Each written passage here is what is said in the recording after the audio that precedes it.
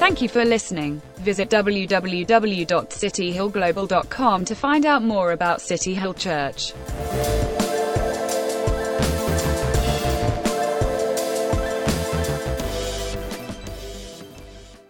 On that day, they read from the book of Moses in the hearing of the people. And in it was found written that no Ammonite or Moabite should ever enter the assembly of God, for they did not meet the people of Israel with bread and water, but hired Balaam against them to curse them. Yet our God turned the curse into a blessing. As soon as the people heard the law, they separated from Israel all those of foreign descent. Now before this, Eliashib the priest, who was appointed over the chambers of the house of our God, and who was related to Tobiah, the frankincense, the vessels, and the tithes of grain, wine, and oil, which were given by commandment to the Levites, singers, and gatekeepers, and the contribution for the priests. While this was taking place, I was in Jerusalem, for in the 32nd year of Artaxerxes, king of Babylon, I went to the king. And after some time, I asked leave of the king and came to Jerusalem. And I then discovered the evil that Eliashib had done for Tobiah, preparing for him a chamber in the courts of the house of God. And I was very angry. And I threw all the household furnitures of Tobiah out of the chambers. Then I gave orders, and they cleansed the chambers. And I brought back there the vessels of the house of God with the grain offerings and the frankincense. I also found out that the portions of the Levites had not been given to them, so that the Levites and the singers who did the work had fled each to his field. So I confronted the officials and said, "Why is the house of God forsaken?" And I gathered them together and I set them in their stations. Then all Judah brought the tithes of the grain, wine, and oil into the storehouses. And I appointed as treasurers over the storehouse Shelemiah the priest, Zadok the scribe, Pedaiah of the Levites, and as their assistant Hanan the son of Zachor, son of Mattaniah, for they were considered reliable, and their duty was to distribute to their brethren. Remember me, O my God, concerning this, and do not wipe out my good deeds that I've done for the house of my God and for his service. In those days, I saw in Judah people treading winepress on the Sabbath, and bringing heaps of grain and loading them on donkeys, and also wine, grapes, figs, and all kinds of loads, which they brought into Jerusalem on the Sabbath day. And I warned them on that day when they sold food. Tyrians also, who lived in the city, brought in fish and all kinds of goods, and sold them on the Sabbath to the people of Judah in Jerusalem itself. Then I confronted the nobles of Judah, and I said to them, "What is this evil that you think that you're doing, profane the Sabbath day? Did not our fathers act in this way, and did not our God bring all this disaster on us and on this city? Now you are bringing more wrath on Israel by profaning the Sabbath."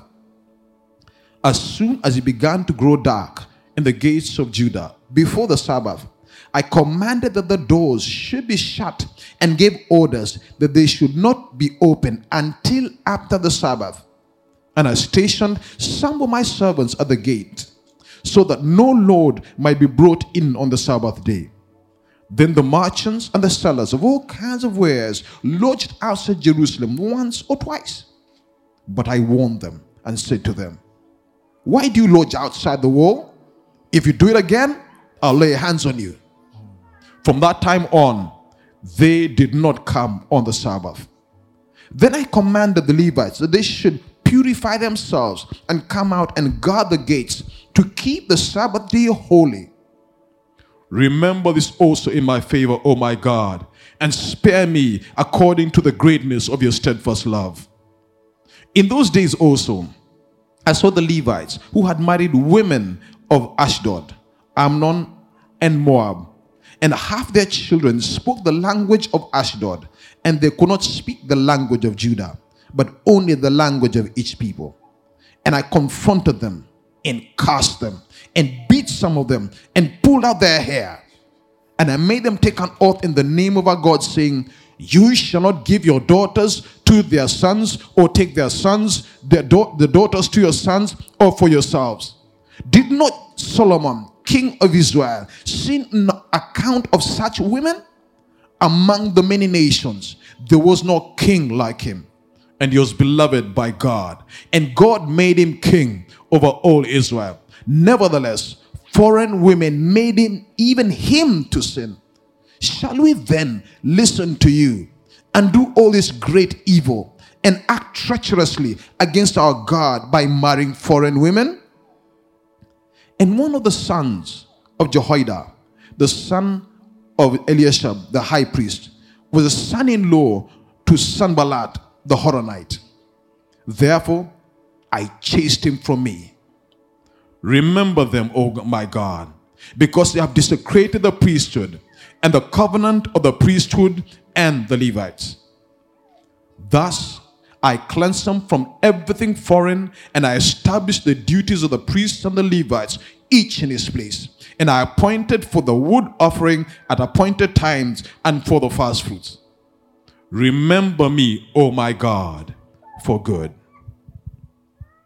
Shall we pray? Father, we thank you this morning for this man, Nehemiah. Thank you for, Lord, the series that you've helped us to go through all these weeks. Thank you for every single thing you've taught us. Lord, we saw Nehemiah in the early days as a cupbearer in Persia. Lord, and when he heard of what was the situation in Jerusalem, he moved with burden and with concern for that city. Lord, when this man availed himself even to be used by you, you placed your spirit on him. And when you sent him there, you sent him even to Jerusalem as a builder. We saw this man building the walls of the city. In the face of opposition, you were with him. Lord, this man built this nation. He built the walls. He rose up and became a governor even in Jerusalem. Lord, even after all these works, he went back remembering where you took him from. Father God, this morning we come again corporately and individually, Lord. I pray whatever capacities, where we are, in whatever sphere we are, we want to make ourselves available unto you like Nehemiah. I pray that, Lord, you will fill us with your spirit. Give us a burden, Lord, even for our cities and for our nations. Give us a burden for your kingdom, Lord. Give us a burden for your work. Just like this man, I asked this morning, Lord, that we can do it without your help. Therefore, may your spirit come on us. As a family, may your spirit come on us again. We welcome you here, dear Lord. By the power of your spirit, Jesus, reveal the glory that you shared with the Father, even before the foundations of the earth. Thank you this morning. In Jesus' name, amen. So you're welcome once again, and we've been looking at building the city, and today we're concluding our series on the subject, building the city. If you've been with us all these weeks and then months, you will realize that we've been dealing with a man called Nehemiah, and we've been looking at this man and the work he did in rebuilding the walls of Jerusalem. Now that chapter 13 of this series is interesting that the book ends in a manner I was wondering, is this the beginning? I kept asking myself, is this the beginning or what? Because it ends in a manner that I find very interesting. So Nehemiah's work of rebuilding the physical walls of the city had been completed. But the question we need to ask ourselves today is that were there things that needed to be rebuilt? In the personal lives of the people, in the church, in the congregation, were there things that needed to be rebuilt? Nehemiah had left the city. He went back to Persia, and in Persia, Nehemiah returned back. But it was interesting that when Nehemiah left these people, they had all become very sloppy. They've gone back on every promise, every vow in the earlier chapters. Everything they had said before, they've gone back on it. They were no longer watchful. They were no longer praying. They were no longer watching. And it is so interesting that when Nehemiah realized this, he came back to town and this man was angry. I've never seen a man like this. So today we want to look at Nehemiah. And as we look at the final reforms of Nehemiah, I believe this is a call and it's also a warning to us, City Hill. I believe it's a call. Why am I saying so? Because there is a danger where we can think that we have arrived and we've got it all. There is always that danger. When you think I've built a city, I've got my house, I've got everything in place, I've got my car, I've got my family, I've got everything I want. I've got my children, I've got what I've been praying for. What is there to worry about? You stop being watchful. You stop praying. You stop waiting on God. You go back on your first love like we heard from Paul Simpson last week. There is always that danger. So as this man brings his work to a conclusion, he came back and realized there is something else that needs to be rebuilt. That is beyond physical walls. It's now time to rebuild lives. So I want to look at some of the things that Nehemiah had to deal with in his final reforms in rebuilding the city. I do believe that we have a call, church. Our call is to obey and to be ruthless in the front of sin. Our call is to obey God as our Lord. This morning I was at the Biblical Foundation course class. If you sign up for that course, I encourage you to keep going. I was there and they were talking about lordship and obedience. Brilliant. Challenging, provoking. A lot of testimonies. Our call is to obey Him as our Lord. And that means that sometimes you got to be ruthless. When sin knocks at your door, you don't treat it like a family member. No. You don't give it a chair, a sofa, and try to sit with it and have fun. You deny it lodging. You hold it at the throat. You deprive it of air. You don't allow sin to breathe sometimes.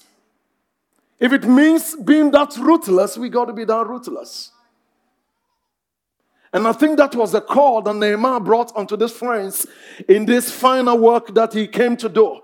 So quickly, we want to look at some of the reforms that Nehemiah had to bring back onto Jerusalem in this work of building the city. Because he realized, my work is incomplete if these things aren't built work. The first thing I want to talk about is a mixed multitude.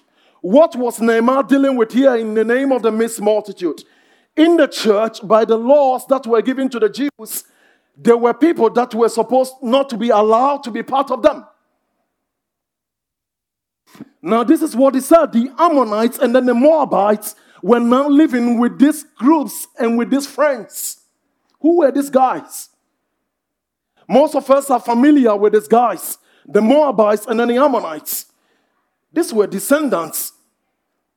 Children that were born from Lot, the daughters, and then the descendants that came out of it, because out of Sodom, you realize some of the things that city life could have on people.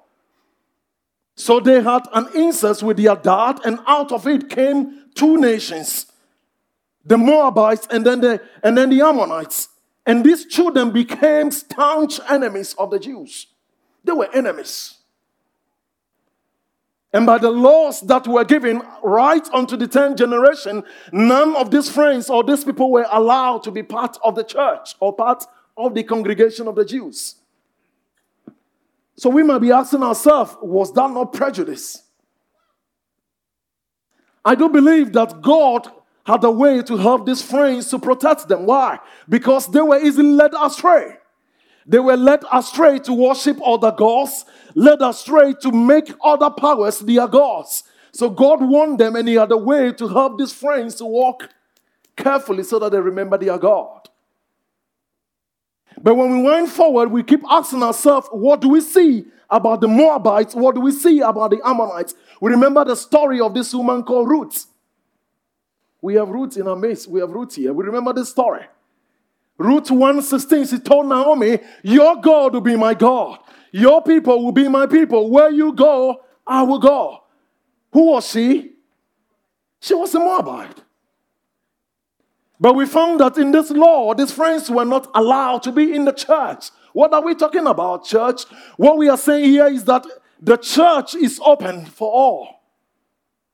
It's open for all. However, we listen to what God says and his instruction every single time about what he calls the church and his family.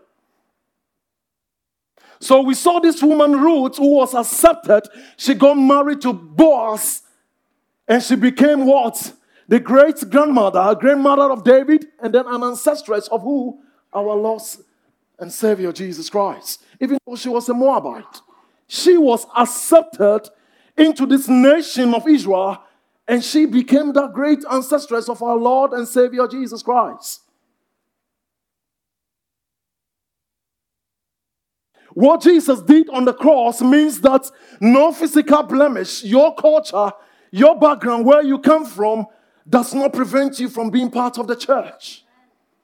No matter what your background, your culture, wherever you come from, no matter what it says, it does not limit you from participating in the blessings of faith that is in Christ Jesus. But what we need to ask ourselves here is that what was God telling these friends? What was the warning? The warning was about wise relationships. The warning was about godly relationships. The warning was about influence. He was warning them to be careful. The relationships that we enter in, the influences, the people who dictate the pace of things even in our life and even in the church. Are they the unsaved who want to come and run the church with their mind? Sometimes you have the danger of the mixed multitude, people who will not submit to Jesus. They want to dictate how the church will go. But that isn't what God's word says. It's a call for us to be wise. In the face of all these things, we are called even to be alert. And may I ask you, church, that the people we have in our own life, in our relationships, in the people that we have around us, are they people who end up influencing us for God? Do they push us for God? Or what they push you towards is questionable. These are more mixed multitude we need to be careful of. We need to ask ourselves that what does the word of God say when we look at people who influence decisions that are made in our journey walking with God. Paul's warning to the church in Ephesians 6, he says we should pray always with all kinds of prayer and with supplication, and we should be watchful and we should be praying. Watchful and we should be praying. When the church loses watching and loses praying, we allow all forms of influence. We can easily allow it. So I think Nehemiah was warning these friends. So that wasn't the only thing Nehemiah had to deal with. The next thing we saw happen, Nehemiah had to deal with an issue called compromise in the church. He had to deal with something very serious here. What was it? We see an Ammonite, Tobiah, was now lodging in the Jewish he was lodging in the Jewish temple. If it is today, I would say they had probably given him a jacuzzi with a suit, with a shower, with a bathtub in the temple. Who were these guys? This is Tobiah. I remember most of you, if you were following this series, you know these guys, Sanballat, Tobiah. These were enemies that opposed the work. They resisted every form of the work. They mocked the Jews. They laughed at them. Nehemiah was out of town, and interestingly, you find that in the chamber of the church, or in the congregation, in the temple, Tobiah has been given a chamber, a suite. I don't know how many bedrooms, by the way. So he was lodging there. And it is interesting to understand that one of Eliashib's relatives, his grandson, actually was married to Sanballat's daughter. So look at what was happening now. Every vow they had made, these friends had gone back on their vows. They were no longer following it. And Nehemiah became very furious. He became very angry. He was wondering what has gone wrong here. Someone will say, if the guy didn't have a place to lay his head, what was wrong?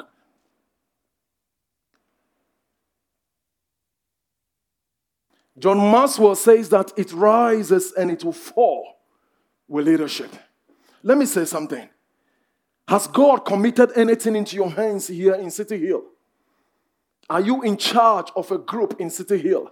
Maybe you feel like I'm not in charge of anything, but has God placed you here and you look after something? Maybe you watch over kids. Maybe your role is to take care of something in the city that God has specifically put you there. May I ask you, are you watching? In what form are you careful that the enemy wouldn't enter? In any manner, in any shape, are we watching? Are you careful? Are you looking? Are you praying? Or have you allowed the enemy to enter in and to now come and have a lodging? May I ask the question, are we alert? Are we watching? This book ends with Nehemiah waking up the people. I think they went to sleep, so he woke them up. That you got to watch. You got to be watching. Something was going on wrong here. He says that in what form or in what shape is the enemy trying to enter? Are we watching? We got to be watching, church. In what form and in what shape? It's a call for us even to awake. Awake, and it is my prayer that we wouldn't allow this spirit of a leadership even to dictate our mindset. It is my prayer that wherever God places us, church, we will be alert and know that we have been called and given a charge. And the clarion call is that we will be awake, church. And we will understand the times like the sons of Issachar. Why? Because you have the enemy who will always want to attack what we are doing. He will always want to find a way to come in. But Jesus says that I am building my church and the gates of hell shall not prevail against it. The enemy will knock, he will knock, he will knock. But remember, we are not alone. But we have a call also to be awake. Don't allow the enemy to lodge and then come in. No. Let's guard. Wherever God has placed you in this church, guard it. If it is in your city group, guard it. Don't allow the enemy lodging in there. Whatever department God puts you, maybe you are in charge of something in this city. Are you guarding it? Or you've gone to sleep and you allow the enemy to take free ride and have his own way. May we not allow Eliashib's character to dictate what we are doing here.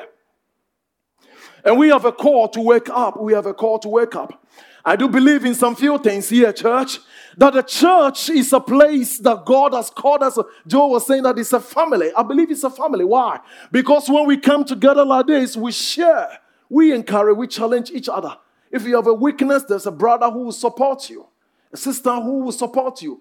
Don't try to go alone. That is what the church is all about. It's a family. We share each other's weaknesses. It is not a place for hiding things like Eliashib was doing. No, we don't cover up things there. The church is a place of prayer. We pray. In our praying, we're declaring our dependence on God. If you can do it on your own, then you don't need to pray. So when we meet Friday mornings in the room there and praying, it is a call that God, we need you to come down. Because what we are building, we can't build it well without God. So may I encourage you to join us in our prayer finance. Friday mornings, 9:30 starts. Can you come and let's all pray? Let's all pray. Because the church is a place of prayer. The church is also a place of power. I believe in it because the power of God working and changing and transforming lives. That is the church. Where we see people who have been on all kinds of things in this world, they meet God, the power of God hits them, and he said, this is who I am. And there are several testimonies of that. The church is a place of praise, a place of celebration, a place of edification. I believe in it. Someone says it is a place, it is like a hospital. I believe in it. Someone says it is an army. Another one says it is like a rigorous school. I believe in it. So we edify ourselves, we challenge, and we motivate ourselves. The next thing Nehemiah had to deal with was restoring finances in the temple. Something had gone wrong there. Money had gone all over the place. And Nehemiah had to restore finances, the temple offerings. What was happening? The Levites, the singers who worked in the temple, had left the work of ministry and the word, and they had gone back into farming because there was no more support for them. So they had gone to work to look for support for themselves. And when Nehemiah realized this, he came back and he was like, no, you breaking God's words. You are not following what I've left with you. Because the work of the Levites was to be ministering of the word and prayer. So if they go back and then they are now going to work on the farm to support themselves and their families, Nehemiah realized that something was wrong here. The offerings were not coming anymore. The tithes weren't coming anymore. And I know people who question the church. The church is always asking for money. Why? I know people who always ask that. Why do we want to ask money? When I talk about money, I was just sharing that with Charity, my wife, and I was like, I'm unapologetic about that when I talk about money in God's church. I'm unapologetic because I do look back and I remember where God took me from. I look back and I remember where I was and God found me. And when I look back, I do say that God has been so, so good. So when He demands money from me, I have no excuse. I know where God brought me from. Time wouldn't permit to be able to talk the story and bring everything out. But at the right time, we may have to present that story. So church, let me ask this question this morning. Since we got saved, has your money been saved also? That's challenging, you know. When I got baptized, has this purse, did you also get baptized? Or maybe when I went into the water, this one floated. Or maybe, I don't know. But it's a question we need to ask ourselves. I think I remember it is Margaret Lear, the wife of Sam Houston. Probably this is a story most of us know already. But I feel like I need to maybe bring it back to you. She says, several years I prayed for my husband to be saved. Several years. She was a devout Baptist woman. She said, I prayed and prayed for my husband to be saved. And he said that when my husband got saved, there were 4 pastors involved in his baptism. Why? Because this was the first and the third president of the Republic of Texas. And you might be asking yourself that, what is so special about this guy? This guy was a general, a soldier, and a politician. So, in his baptism, before he would go into the water, he realized that if I'm going to be baptized because I've given my life to Christ, and because Jesus can make me whole, save me, clean me from all that I used to be, he told the pastors, guess what? My money also needs to be baptized. I think we're familiar with it. But he told the pastors that my money also needs to be baptized. So what happened after that? The record says that Sam Houston paid half of the salaries of the pastors. He paid single-handedly. He paid it all. And not only that, he contributed to the burden of the Beighton Christian University in Texas. He paid and funded the burden of that university. Because he says, my money has been baptized. My money has been saved. My bank account, my purse, my bag, my wallet, wherever your money is being kept. However, he says, my money has been baptized. And it's a challenge we must ask ourselves. When I got saved, has my money been saved? So this monies that come in is to support God's work. If God's work suffer, if we cannot do anything in this church because there is no money, then it's a question of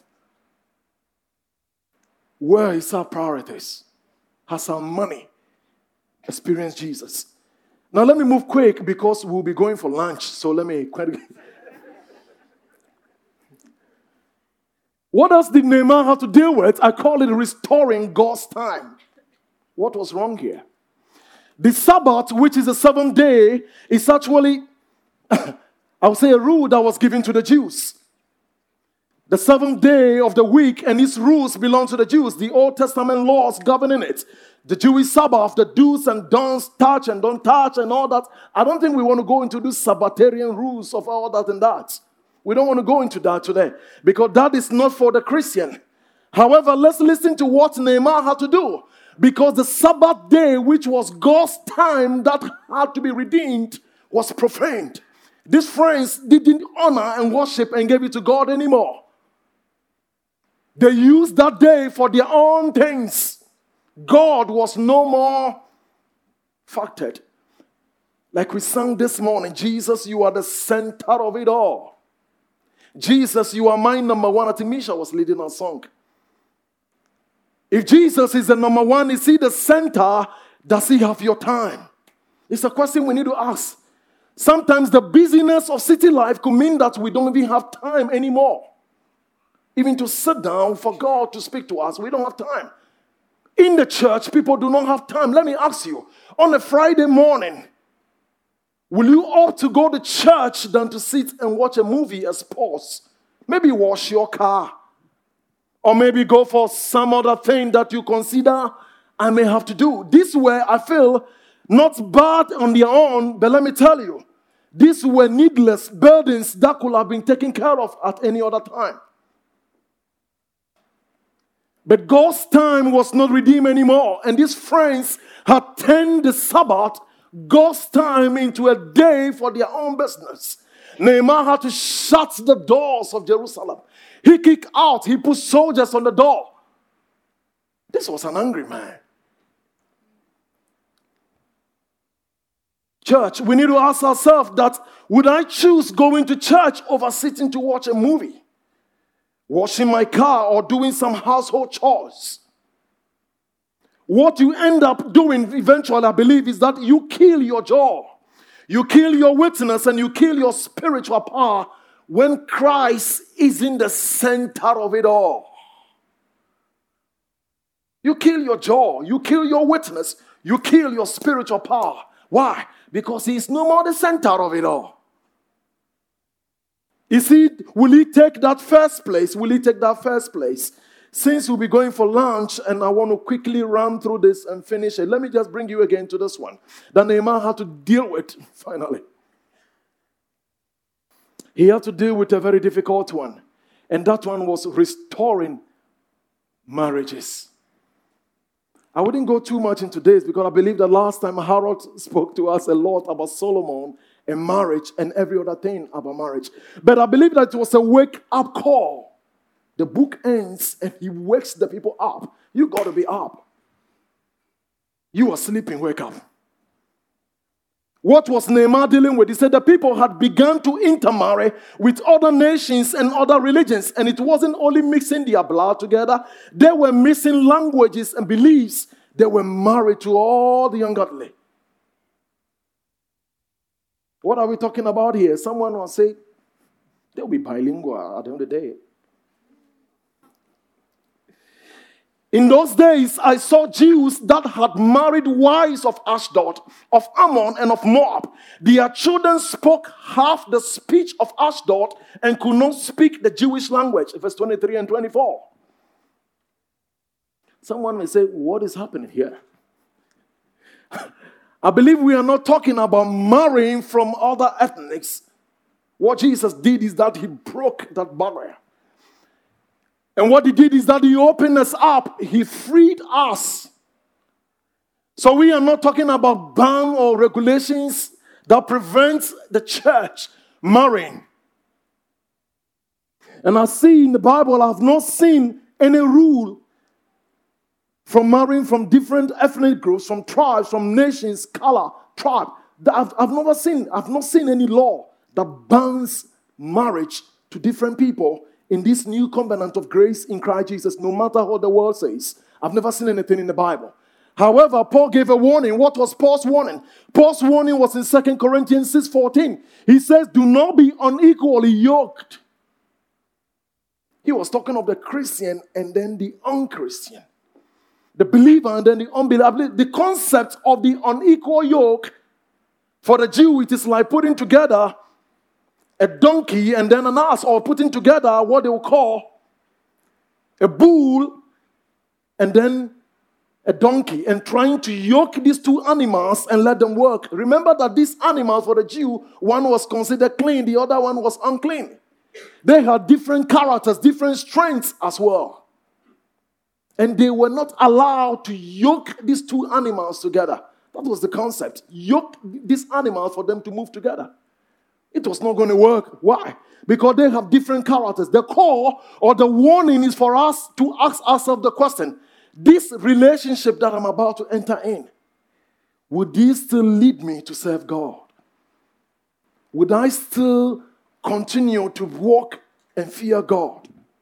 These are questions we need to ask ourselves. We need to ask ourselves that this choice or decision I'm making now, will it lead me to still remain a Christian and still serve my God? Will I raise a generation that will walk and serve God? And will this relationship lead me to still being a Christian and my children serving God? Now, as I round it up, this is Nehemiah. These were the challenges he had to bring. I don't think that this was a guilt thing. It was a challenge he brought even to his own people. We see Nehemiah, finally, as I conclude, that he confronted the problems that he faced and he never ran away. He faced the problems. He faced many problems, but he never ran away. He shows us what it means to be courageous as a lion. Believe in that. In the face of sin and opposition, and also to be humble as a lamb. I see two things: courage and then tempered with humility in one man. He confronted sin, but he was still very humble. The world thinks that if you got to be that, he was ruthless, but he was still a humble man. And I also see in this book a man of prayer, always on his knees in prayer. Finally, in verse 31, remember me, oh my God, for good. It is easy. Men could forget his works. But he said, God, remember me. God will remember you as well. This man started this work with prayer. He knew the King of Kings before calling on the kings of this earth. That is what prayer means. He knew how to call on this God, knock on him, and this God gave him sources. He fought hard for the right things to be done in Jerusalem. But this man kept his heart soft. He kept his heart forgiving before God. I look at him as a man of conviction. What a character, what a man, and what a devotion. What an example for us all to follow. May I conclude and ask you, this man carries so much burden. A burden in his heart for God and for his city. Do you have a burden for what burdens God? I see a man that carried in him so much he believed he cannot do but to pray. How is your prayer life? Humbly, let me ask myself and ask you as well. I see a man of sacrifice, Nehemiah. We can't do this work without sacrifice. We'll be going into a time where the band will be coming up. But I want us to pray. City Hill, I want us to pray. I want us to just rise on our faith even as we end this our series today. I don't want it to be just the end of a book and we go back doing anything. But it should be the end and the beginning. It should be the beginning of something else. It is like we are being launched into something else. Why? Because it is not a parking lot where we park and forget. But it is a launch pad where we stand and say, God, launch me. God, launch me. I'm ready for you. I see a man that was available for God to use. Are you available for God to use you? I see a man that carries so much burden when he saw what was wrong. Do you have a burden for God's kingdom? Do you have a burden for the unsaved? Is your heart pumping to see people come to Jesus? I see a man that was full of sacrifice to get it done. What do you have to sacrifice? What comfort do you need to give up for God to be exalted? Can we rise on our feet? So the band will be leading us. I don't know what God might be talking to you about. If you feel like someone to pray with you, you want to respond to anything, the leaders will be here to pray with you. And I believe whatever God is speaking to you about, I believe that we need to go out there and move on as the Nehemiahs of our city. God bless you.